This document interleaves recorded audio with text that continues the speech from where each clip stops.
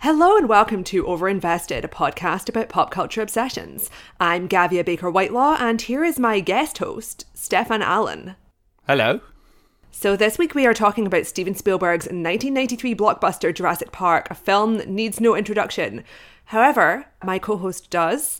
For listeners who did not hear the recent update and are wondering, where is Morgan? The answer is she is on medical leave at the moment. She has long COVID, so we decided to take a few months break from the kind of weekly, bi-weekly recording schedule. She will still be doing some podcasts on the Patreon, and we obviously also have like a big backlog of Patreon episodes if you have not listened to those. But in the interim, I will be joined every 2 weeks by Steffan and by Claire Biddles. She is kind of going to be more specialising in the indies and dramas, and I think Steffan and I will probably be doing more in the kind of blockbuster entertainment realm, but who's to say? But Steffan is a longtime friend of mine, and he is a stand-up comedian who performs in both Welsh and English. Hello, Steffan. Hello. Very excited. I love this podcast. And hopefully the podcast will love you. So both of us have a kind of similar-ish relationship to Jurassic Park in that we both watched it for the first time as adults.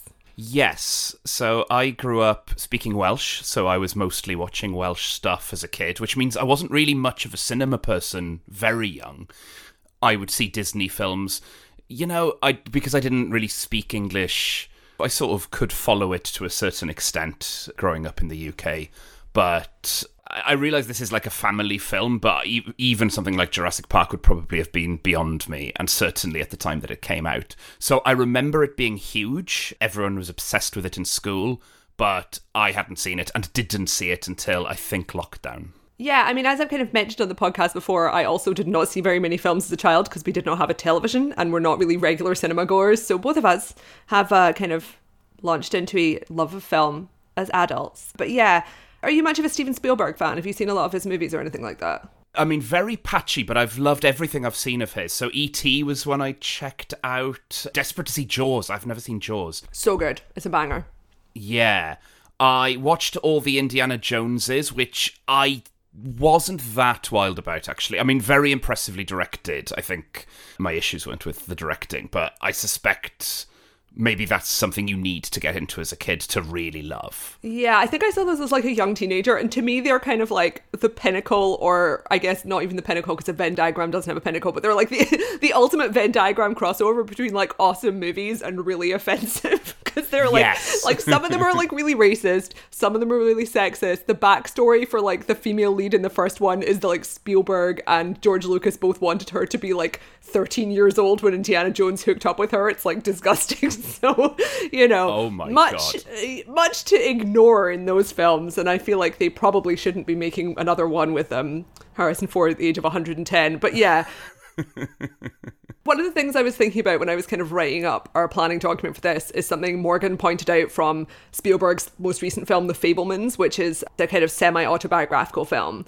and it's about his evolution as a filmmaker, like in his childhood, and apparently his defining moment of watching a film for the first time, or rather the character that is his stand-in in that film, is watching a movie with like this really big disaster sequence where it's really scary. So a lot of movies that are about filmmakers and about the love of film are, oh, the magic of cinema, and kind of sentimentalizing it. And Spielberg's own personal view was like the power of being absolutely fucking terrified, both like emotionally and by special effects, which is the dominant force in all of his blockbusters, because his breakout movie obviously is Jaws, which is all about scaring the shit out of the audience and is very special effects based in the main sequences anyway. And then throughout all of his blockbuster movies, he kind of has this reputation now. It's like people are like, oh, he's this guy who makes loads of family films and he's this nostalgia figure. But all of his big films, aside from Indiana Jones, you know, Close Encounters and E.T. and that sort of thing, he does have like elements of horror in all of those movies, which is obviously the case for Jurassic Park. And kind of by the time this movie came out in 1993, he was the kind of top figure in Hollywood as a director and producer, but he was always interspersing those big entertainment films with serious dramas. So this was sort of overlapping with his work on Schindler's List. So he was kind of sandwiching Schindler's List in between this and Hook, which is a wild filmography.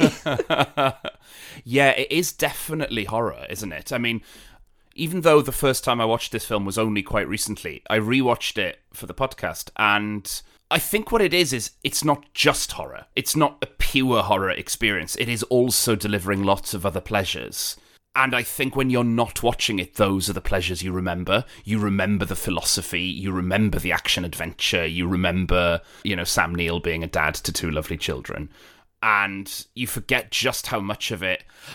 And not just the obvious horror of, oh no, a dinosaur is coming. Watching it this time, I felt like a lot of the early setup of the film reminds me of something like Black Mirror, where it's, look at this wonderful technology, and you're being invited to imagine how all of this is going to go wrong.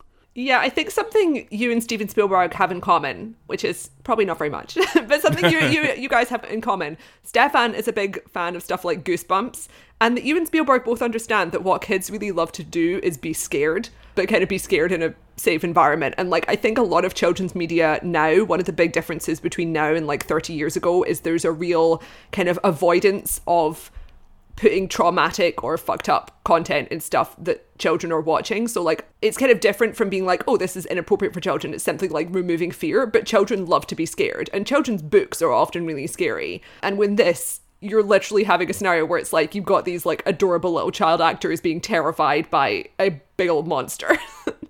It's amazing. There's the point where the lawyer just runs from the car and is so driven by self-preservation that he has no concern for the children he's leaving behind in the cars. And the older child is so traumatized by this. Both in the moment and later to Sam Neill, she says, he left us.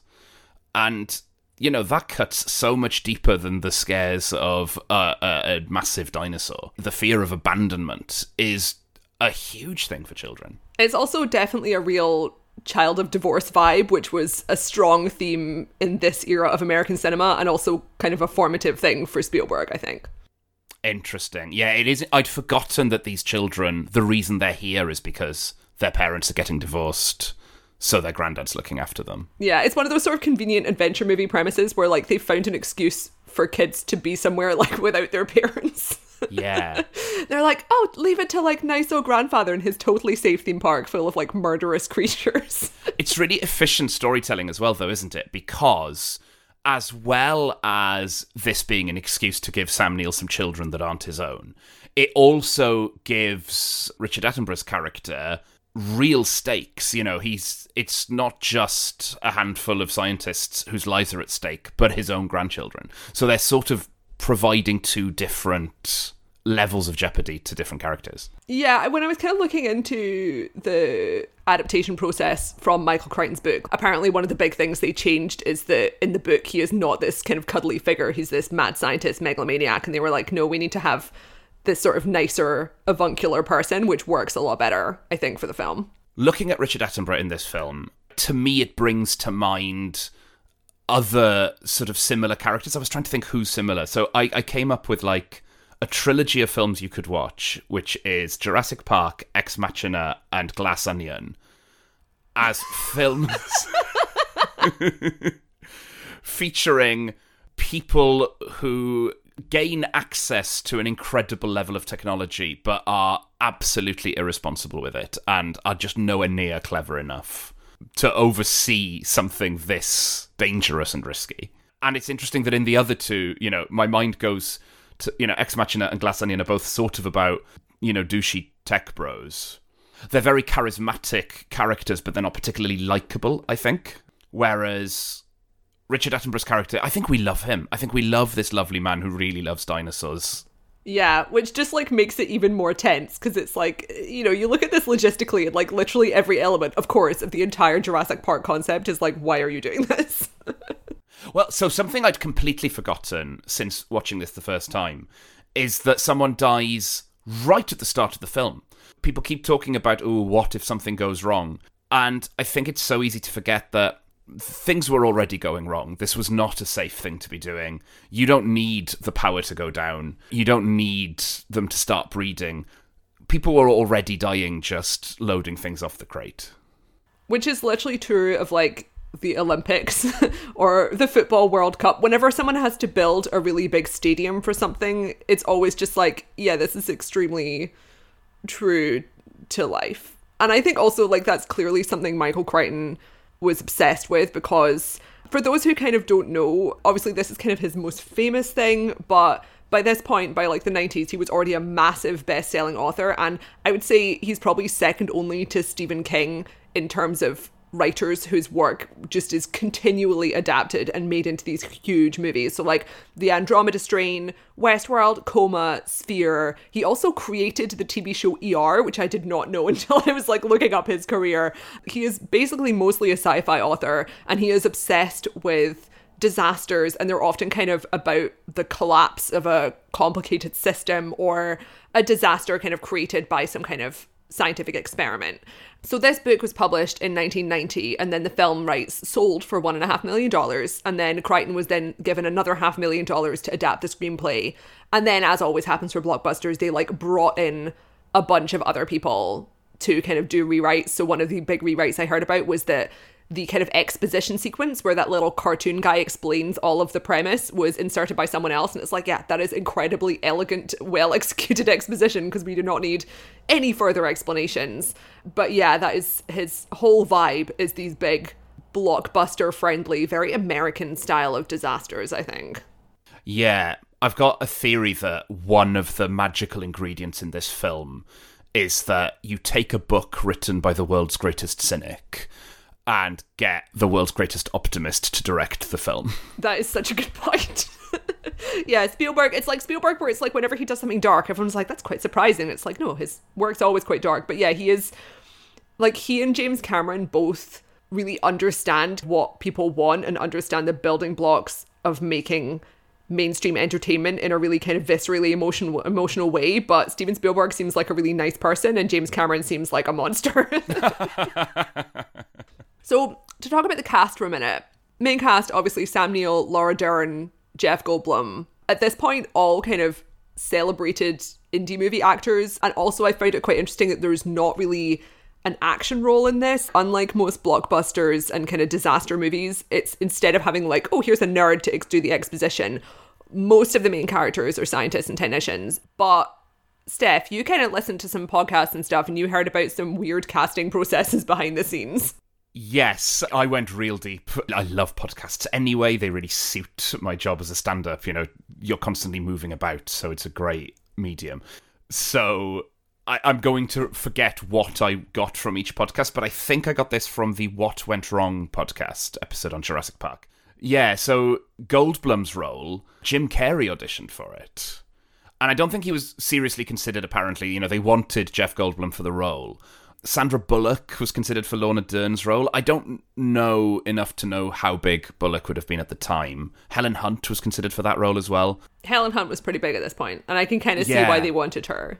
But I think it is interesting that it feels like an interesting choice not to go with big stars. Almost the opposite of Jurassic World, right? You know, Chris Pratt's casting in Jurassic World feels like it's hot on the heels of Guardians of the Galaxy, and that it's combined big star with big IP, whereas in this film, this IP didn't exist, and none of the people are big stars. So it's probably just Crichton and Spielberg.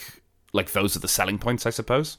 Yeah, I mean, and the dinosaurs. Like, the crucial thing about a movie like this is, like, if you've got really good dinosaurs, it doesn't really matter what the actors are like, but in terms of marketing anyway. But in terms of the quality of the film, you want good actors, and Spielberg is a really actor-focused director, including quite minor roles. Like, he wants to find people who are going to give really good individual performances. Yeah, this is what he focuses on, and kind of the difference between that and Jurassic World is that they literally are going for who is a really famous marketable star. And I think like audiences now really recognize that, because there's so much backlash against Chris Pratt because he is giving nothing. Yeah, that's it. It can be very annoying when there's a star that is bankable on paper but that is not particularly inspiring to you, and for it to be presented as a selling point, I suppose. Whereas here, I mean, I watched this film very recently, but rewatching it, I was surprised all over again that B.D. Wong is in this, Sam Jackson is in this. You can go quite far down the cast list and you're still finding just amazing, fascinating actors in these. Yeah, I mean, apparently Spielberg swapped around the ages of the two kids because he specifically wanted to work with Joseph Mazzello, who is the child actor who plays the little boy, who I guess must have been like 7 or something. And he was like, oh, this is like an excellent child actor. I really want to work with him. And he wasn't even like a famous child actor. He had been in other films, but like this was his breakout role. So Spielberg was like thinking so much about like each individual performance that he was changing roles around so he could get the correct 7-year-olds. Yes, it is fascinating that he has such attention to detail with casting, and that makes sense, I suppose. That's why his films are like they are. There's a character called Lex. Is that the girl? Is that the older girl? Yeah, it's a little kid. Okay, so apparently he considered Christina Ricci for that role. Which, again, you know, I think history has proved that would have been good casting. But yeah, I mean, at this point, it's like Laura Dern was like a David Lynch actor. You know, she was known for like Blue Velvet, Wild at Heart, which is a Nick Cage movie.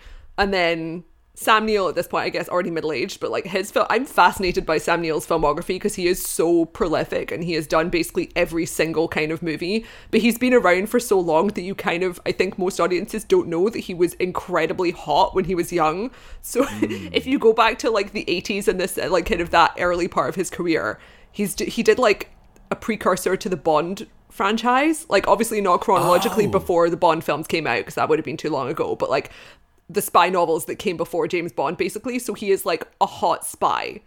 And then by this point, obviously Sam Neill has always been a very handsome man, but like at this point he's like, I'm a curmudgeonly middle-aged dinosaur expert. I think there is a certain energy to someone who was hot when they were young, who hit middle age, but still walk with the confidence of someone hot. Oh yes. Because Sam Neill is incredibly fanciable and attractive in this film. Yeah, I mean, the trio of main characters is so good. Like I said, I love that it's kind of the atypical nerd matchup, and you've got like Jeff Goldblum, who is basically the freak who's just trying to disrupt everyone. It's a very fun role. Jeff Goldblum in real life, kind of dubious, but as a performer, we all love him. Great actor, very fun in this. But yeah, like one interesting thing I was reading when I was preparing for this is there was an article in the blog Bright Wall Dark Room, which we will link to in the show notes, that's kind of talking about the gendered aspects of the world building here, because obviously, famously, all of the dinosaurs are female or meant to be female in this place. And also the cast is very male dominated, which is like not unusual for a kind of blockbuster movie, but it adds this element to the idea of men trying to control nature and female dinosaurs, and also kind of the central interpersonal conflict between the two top leads are that Laura Dern's character wants kids, and Sam Neill's character, who is her kind of at least 10 years older boyfriend, doesn't want kids. And this conflict is kind of settled by them having to look after these two children in a disaster situation, and kind of her showing her nurturing side and him showing his protective side and that sort of thing. And it's executed in a way that like definitely isn't sexist and works really well, unlike in the Jurassic World movies, which are very sexist. But also, as this article kind of points out, that's quite unusual for Spielberg, who like very rarely has female protagonists. Yeah, that's a good point, isn't it? Yeah, that is interesting. Because I find there's a couple of moments of kind of lampshaded sexism in the film which don't work that brilliantly for me. I think the actors do really, really well with what they have, so I think it gets away with it. But I always find it difficult when a film is massively male-dominated but then tries to have a sort of moment of going, sexism is wrong, though. I don't know, it always feels a bit... I don't know if I trust the authorial voice of this film to have an interesting position on the inclusion of women, given how few there are in the cast. I think it's one of those things where the stuff that they're saying explicitly on the surface is kind of silly and shallow, and then the underlying themes are a lot meatier, because this whole thing is like, as I said, this article in this blog that I will link to, it's kind of saying basically the whole thing is about reproductive control. One of the very earliest things they say about the theme park is no unauthorized breeding. And then you've got this kind of down home, like Americana divorce/child conflict in the center. But then in the background, it's like, you can't stop what these female dinosaurs have to do. And individual characters are gendering the dinosaurs in different ways, because you've got Alan Grant, the Sam Neill character, referring to the T-Rex as he, because he's like masculinizing the scary dinosaurs. And then they're referring to like the nice, gentle dinosaurs as she, because in their minds, they're like the really dangerous ones can't be men. And it's like, they're all female dinosaurs in as much as that means anything for, like, a lizard. Yeah. That is a really good point, actually. And you're right, that Lorna Dern has that moment of, I think this is right, isn't it? When they're being told that the dinosaurs are denied the scientific process that allows an embryo to become male. I think it's her that sort of raises an eyebrow at that, isn't it? Sort of going, yeah. Huh. And then we have Dennis Nedry's plot, which is that he's trying to steal a load of embryos. Like, if you tried to mislead someone by saying, oh yeah, I just watched a film where about a man trying to steal a bunch of embryos, you know, I don't think your mind jumps to Jurassic Park. In this, like, ridiculously over-the-top role. Yeah. He's brilliant in this. He's so funny. How would you say this lines up with other disaster movies you've seen? It feels like it doesn't go that hard into disaster. There's always other stuff going on at the same time.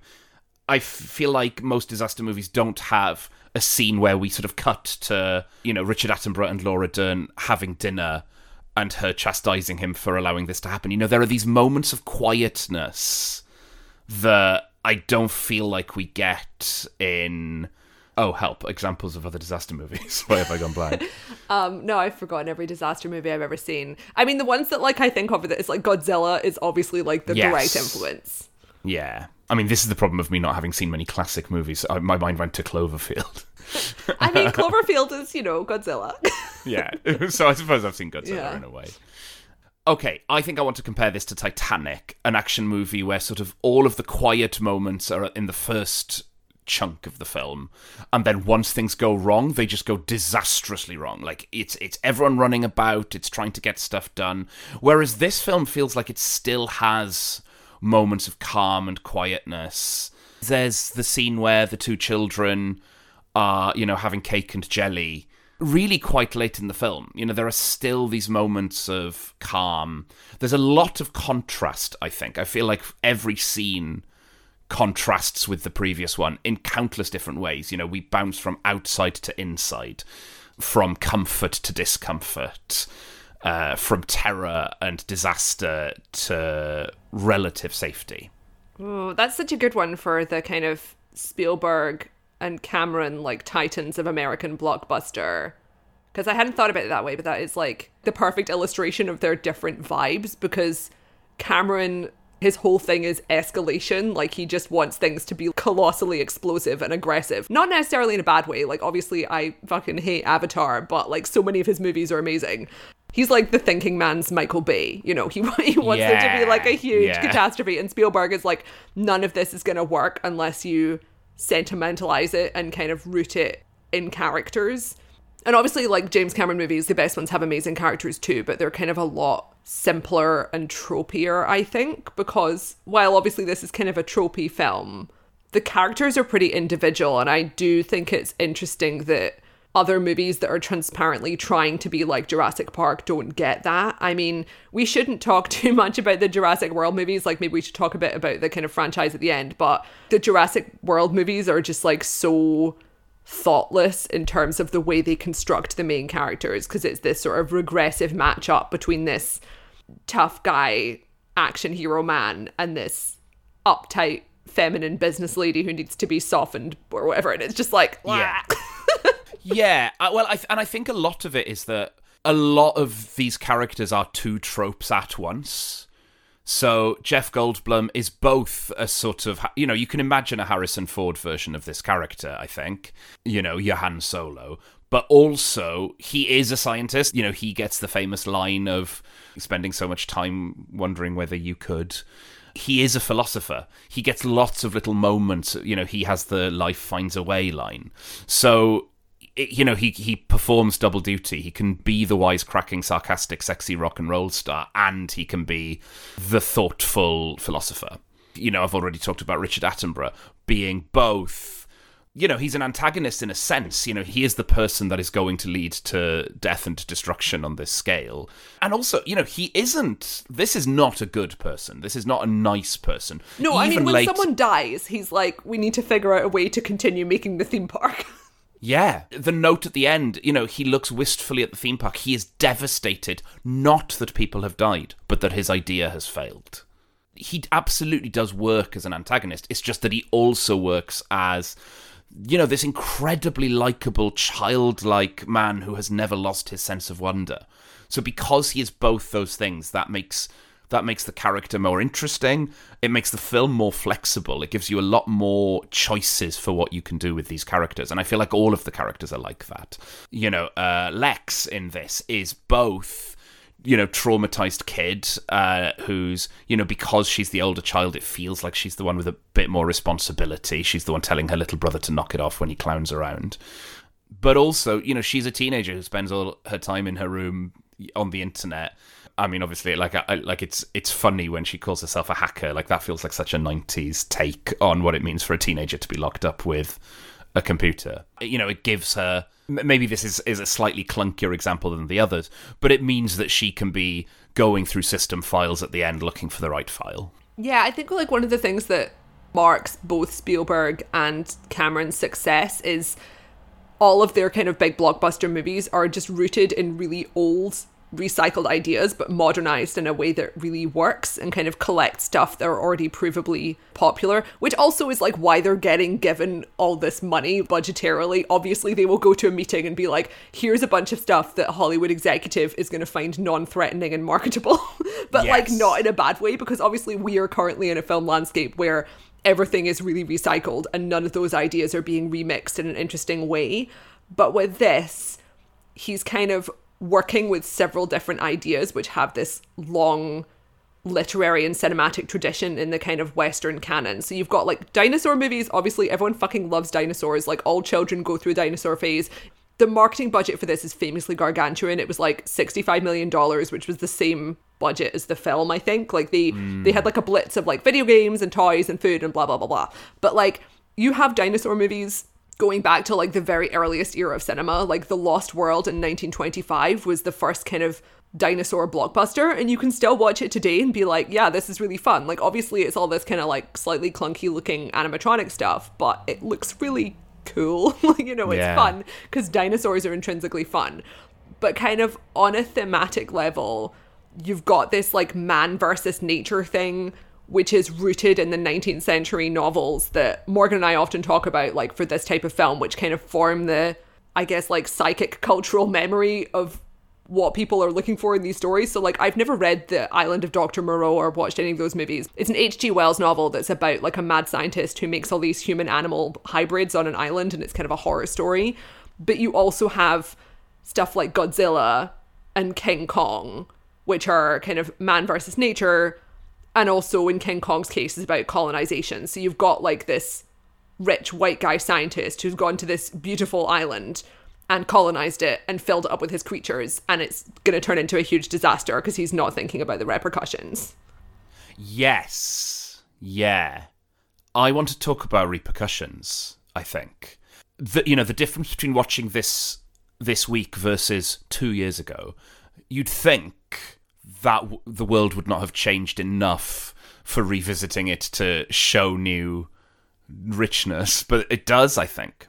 When I watched this, I thought about AI, because Richard Attenborough is a disruptor, I suppose, to use modern language for it, right? He is a person who realised he could do something, so he's just going to do it, knowing that this is going to be absolutely huge. There's a line in this about, archaeologists being out of a job now, and all it made me think of was AI. There's a brilliant Tom Scott video about what AI means for programmers, because you can just type into, one of the ChatGPT, that's what it's called. Yeah. If you tell that thing, hey, please write me some code that will do XYZ, it will do it. There will be mistakes in the code, but there will be mistakes in the code if a programmer codes it. So going through and fixing those mistakes, it's just quicker. Before stand-up, I was a translator, and the industry of translation is already changing drastically because of the advent of things like Google Translate. There's one company in Wales where you are no longer paid to translate, you're just paid to proofread machine translations, which sounds so depressing. Yeah. Oh, God. The job is now 1,000 times more unpleasant, but they expect you to produce much more work because proofreading is quicker than translating from scratch, but it is also far less pleasant. And especially when you watch a film, where famously they considered using stop motion for the dinosaurs and then turned that down when they realised how effective CGI could be. We are in a film where lots of people are about to lose their jobs in very specific niches. I mean, that line you quoted, where it's like, archaeologists are going to be out of a job, Spielberg wrote that into the script because he had a conversation with Phil Tippett, who is the special effects guy who specialises in stop motion stuff. He directed one of my favourite movies last year, Mad God, which is all stop motion. He had that exact conversation when they were talking about introducing CGI. And, Steven Spielberg was like, oh, you're going to be out of a job. And Phil Tippett said, don't you mean extinct? And then he put that into the script. Oh, wow. Oh, that's brilliant. Yeah, so there is this lining up of what's happening in the real world in film and how this speaks to the... Because that's the thing, right, is the conversation about AI is not new. There have always been new technologies that create new opportunities, but also make redundant certain earlier roles. But is it redundant, or do we lose something when we lose those roles? I don't suppose the invention of the combine harvester is too upsetting. I don't think we think the world is a worse place now that people are not harvesting by hand, necessarily. But people do like stop motion. Stop motion is lovely and charming. And although CGI is a really, really useful tool that does things that stop motion can't, I don't think anyone wants to live in a world where there is no stop motion. And so we have this sort of tension between wanting to preserve old stuff and wanting to push forward. And that's exactly what's at stake here. Do we bring back the dinosaurs? My wife, Eleanor, is a lecturer in environmental conservation, and she plays the footage of all of the scientists at dinner to her students because it is genuinely a good way of illustrating the debate in conservation on, as technology improves and we are able to bring back certain species that had already died out, should we? And that's a big debate. That's a big conversation. There are not easy answers to that. Yeah. I always think Eleanor just sounds like such a good teacher. She's amazing. Yeah, I mean, that whole thing, also just the framing of that, it's such a kind of satirical, self-satirizing, I guess, American blockbuster concept, because obviously this whole thing is based around a theme park, which is something that was clearly close to Michael Crichton's heart, because it's also literally what he did with Westworld, which is a theme park story.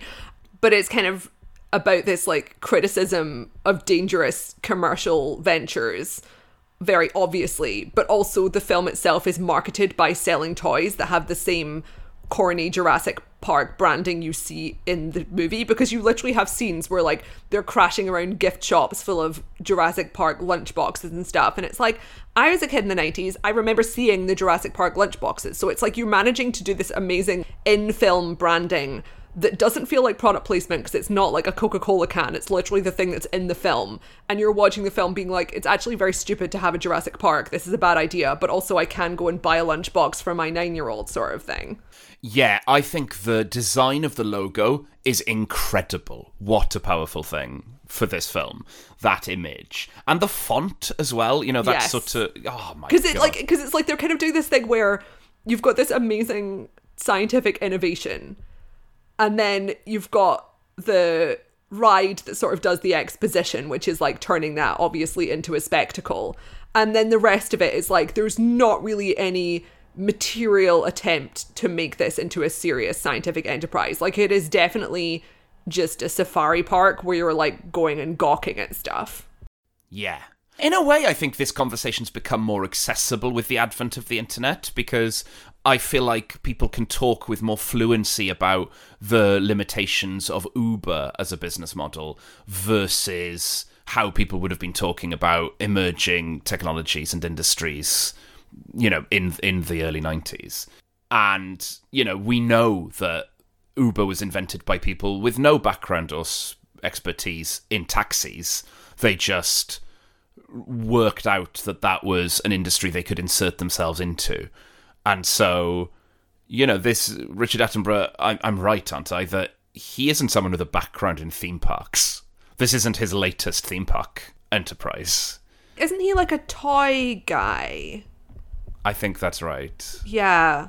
And I think it's amazing because there's something about the aesthetic of order and the threat of chaos that inspires real foreboding, I think. You know, it's a strange comparison, but early in this film, I feel like I do at times in the film Midsommar, where it all looks nice so far, but we know that violence is around the corner.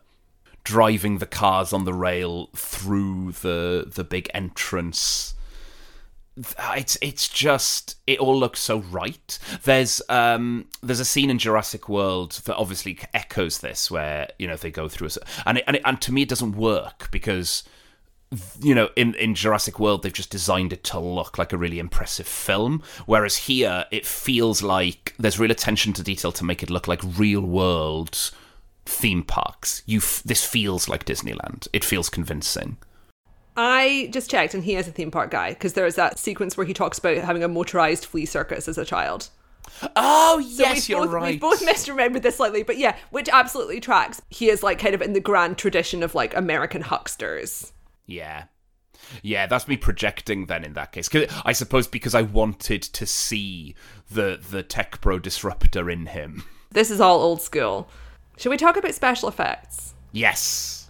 This movie, as we said, kind of famously, it's like this early kind of mashup of the physical animatronic stuff and CGI, which obviously works incredibly well, even though the CGI technology is like decades before what we're currently used to. But the big famous one is the big T-Rex animatronic, and it's just kind of funny to like read about that, and it's like exactly the same situation Spielberg had in Jaws like 15, 20 years ago, which is that you've got this great animatronic which ends up looking fantastic on film but was an absolute bitch to work with because like you've got all this fake rain going into a robot that's just malfunctioning all the time. But yeah, like the dinosaurs in this look so good and look so much better. It's just the quintessential example of why it's better to have a combination of in-person stuff and CG stuff. Yeah, there's a video that I think it's IGN, their Cinefix YouTube strand, where they and it's just a list of things you didn't know about Jurassic Park, but there's an amazing section in it where they talk about adding rain. You know, the rain was added quite late in the day as a creative decision, but it meant that these dinosaurs were not designed to get wet. Suddenly they're getting wet and you have to cope with that. So the T-Rex sequence, it's amazing seeing the behind the scenes, because as the T-Rex model starts absorbing water, because it's mostly made of foam, it gets heavier, and that sort of makes it much harder. You know, all its movement have been calibrated around the weight of the thing when it's dry. But what ends up happening is the way it goes wrong is that becoming too heavy makes it shudder, so it just looks like it's shivering in the cold. And obviously there's not a shot of it shivering in the film, but even in the behind the scenes, the model is so good, you still just think, yeah, that's a really cold T-Rex. It's amazing, that model. It also just seems essential that the rain needs to be there. Like, there needs to be rain in Jurassic Park, but also it's like, when you're filming in the dark, it's good to have rain because it's a reflective surface. Like, that's the reason why so many movies have nighttime scenes that are rainy. So it's like, probably should have predicted that one in advance. Yeah. And it does feel so important because you want it to be as uncomfortable as possible. There's so much goo in this film. That's something I'd forgotten. Yes, that's, I mean, kids love goo. Yeah. Just people getting vomited on, or mud everywhere, or people falling down in mud. It's crucial to the sensory experience. Yes.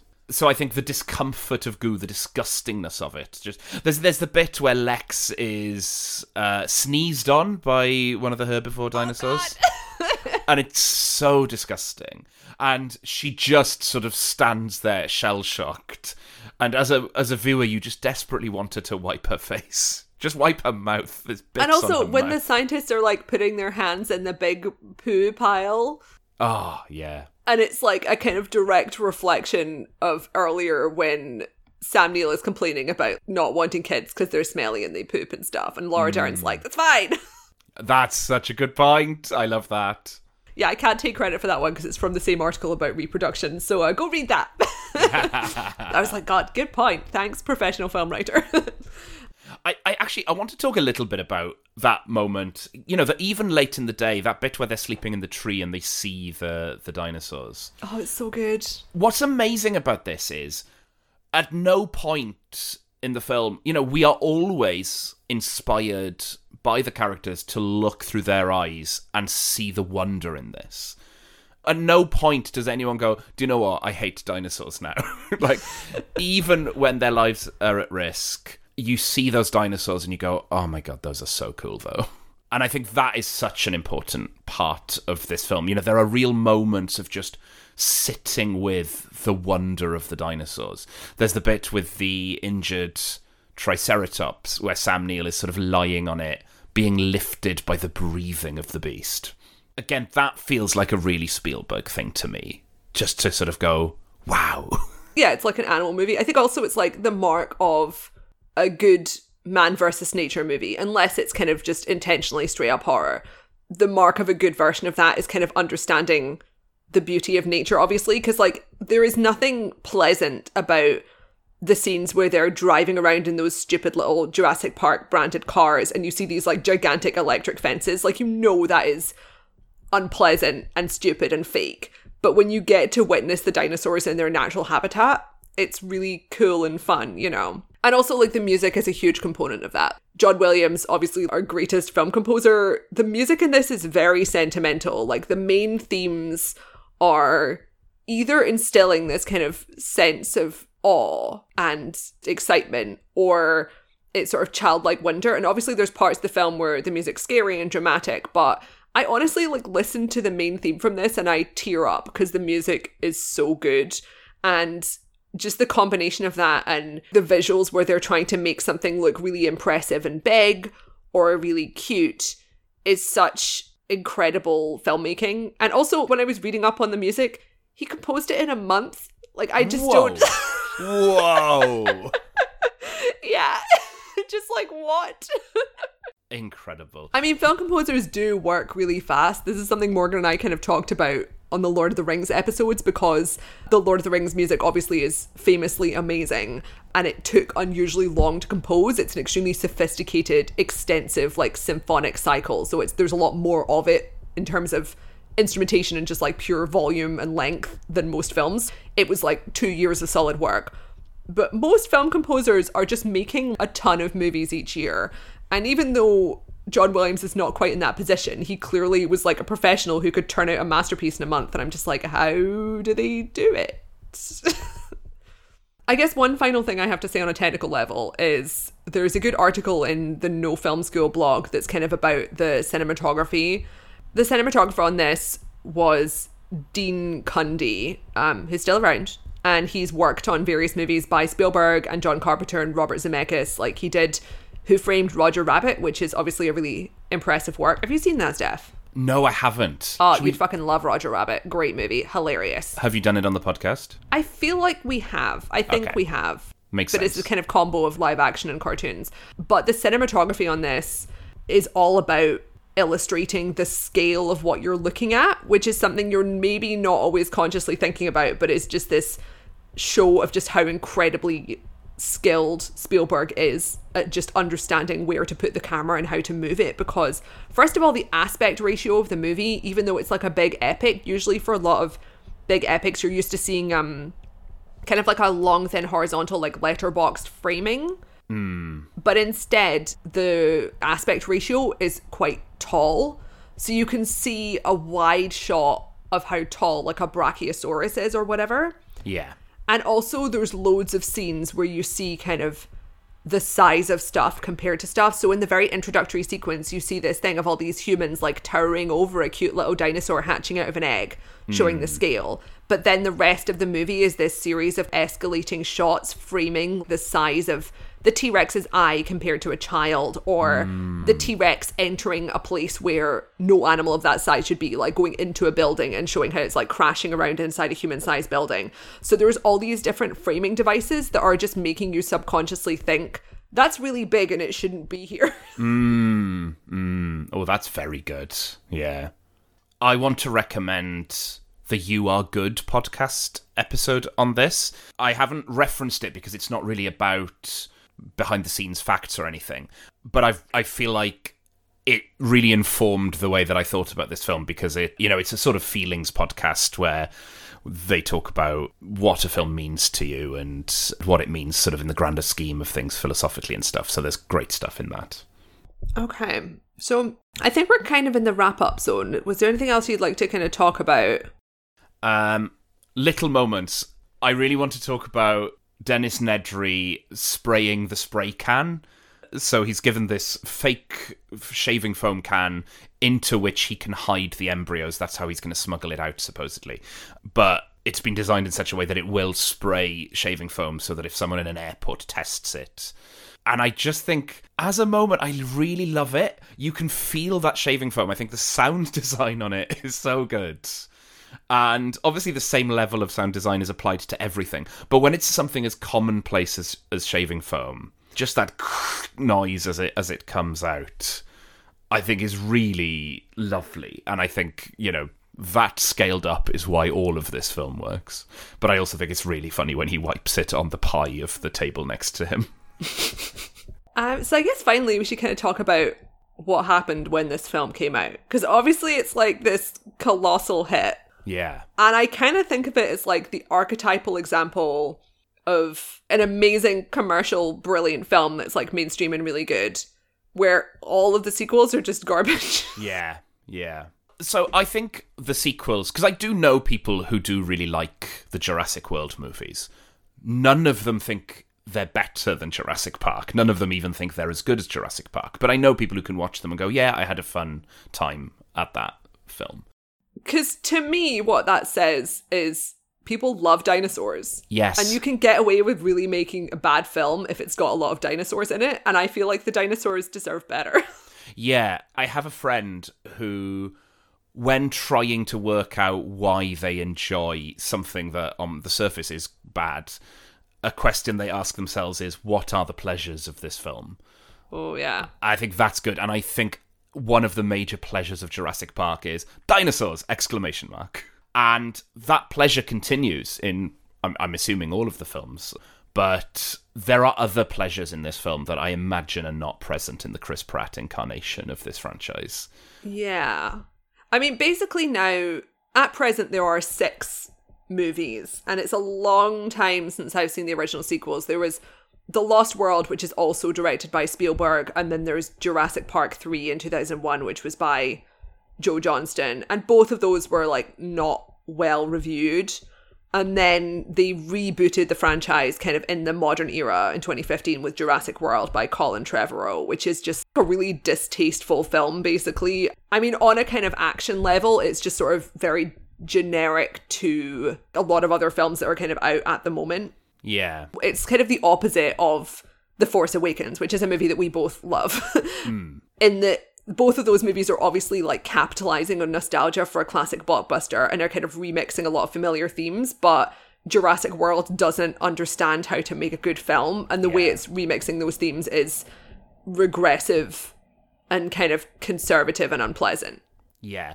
So I don't love The Force Awakens as much as you do, I think. Oh, well, yeah, you're more of a Last Jedi person. I love The Last Jedi. It's a similar thing where I think that the Star Wars prequels had pleasures that, even though those films, there's a lot wrong with those films, I prefer the pleasures of the prequel films to The Force Awakens, because the Force Awakens feels like a very steady hand on the tiller, producing a film that isn't going to go wrong the way that the prequels do, but they also don't go brilliantly right the way the prequels sometimes can as well. However, I do think that there was a feeling in the culture that Star Wars had gone off the boil, that there hadn't been truly brilliant Star Wars since the 80s. And I do think The Force Awakens did a very good job of sort of fixing that, at least. And you don't get The Last Jedi without The Force Awakens. Yeah. To make a film that goes outside the lines and does something innovative and strange, maybe you do need to kind of get a really solid structure in place first. And maybe that's the thing with this Jurassic Park film, is on the surface of it, and maybe Terminator is like this as well, it looks like Jurassic Park and Terminator 2. They're so good that you think, oh, this could run and run. This is just a pattern we can repeat. But then every film that has come out since has sort of suggested that maybe that's not true.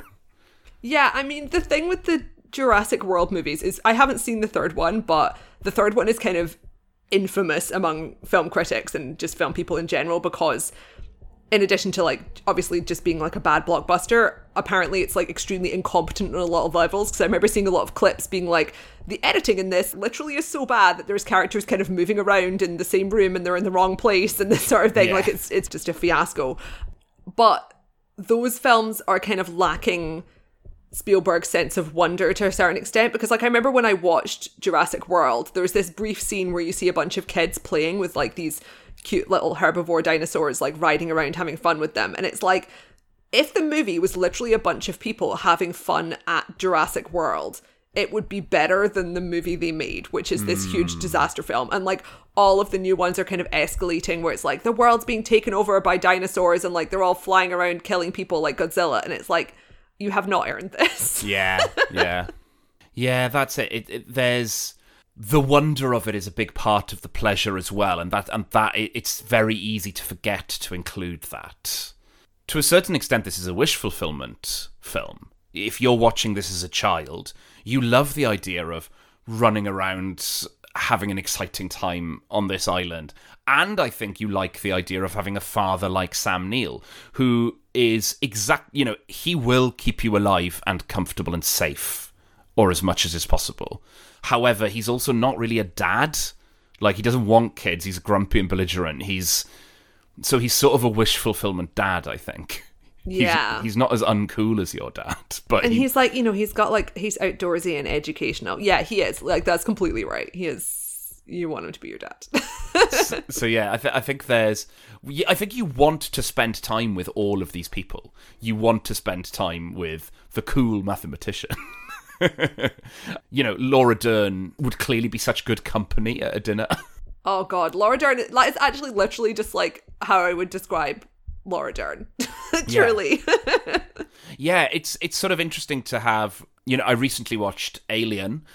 That's another film that has like a really famous and beloved star in Sigourney Weaver doing a kind of feat of clay performance. But I think Laura Dern is more of an everyman, I suppose. She's just a dork who loves things. Yes. And she's got a very distinctive outfit, which I like. I can't believe I forgot to mention the costumes, but yeah. We should wrap up now and kind of tease our next episode. But the costumes in this are very well chosen because they're very outdoorsy, obviously, and practical. And they're kind of playing in, some of them are like, there's this one character who's this really explicit sort of old school safari guy with a pith helmet, which is kind of so fitting. And then you've got like the two main archaeologist characters who are very outdoorsy, but like in a fun way. And Laura Dern just looks amazing, which is why this film's costumes are so much better than the costumes in the new films. But then also it creates this really fun contrast with Jeff Goldblum's character because he's wearing like a fucking black leather jacket because he thinks he's so cool. And it's like, actually, that's a very bad thing to be wearing. Yeah. But yeah, I am not sure what order these episodes are going to be released in, but we're going to be alternating between Steffan and my other guest host, Claire Biddles. And we will obviously also, as I said, be doing some Patreon-only ones occasionally with Morgan. Claire and I are going to be doing the classic Eyes Wide Shut, and we will also be doing the newish Timothée Chalamet film Bones and All, which I've not watched yet, but I've heard is great. And Steph and I think our next episode is going to be on The Exorcist. Yeah. Very excited. I've never seen it. Yeah, I chose this because I love horror, obviously, and it is a classic we've not covered. And Stefan has recently had his eyes opened to the wonder of horror, so I wanted to show him like one of the really great, beloved horror films. I'm very excited about it. I loved horror as a teen and as a kid. So yeah, the world of grown-up scary horror is exciting to explore. So as always, you can find show notes for this at overinvestedpodcast.com. You can find our Patreon at Overinvested Podcast. You can find us on Instagram at Overinvested Podcast and on Tumblr at Overinvested Podcast. You can find me on Letterboxd and Tumblr at Hello Taylor, and potentially on Twitter at Hello_Taylor, but as always, that's quite shaky. And Stefan, where can we find you? You can find me on Twitter. I am Stalin with a U, Stalun. Wonderful. And I look forward to recording more episodes with you and rewatching The Exorcist soon. And yeah, listeners, thanks for tuning in. I hope you come in and return for some more of our new guest host experiments. See you in the next one. Bye-bye.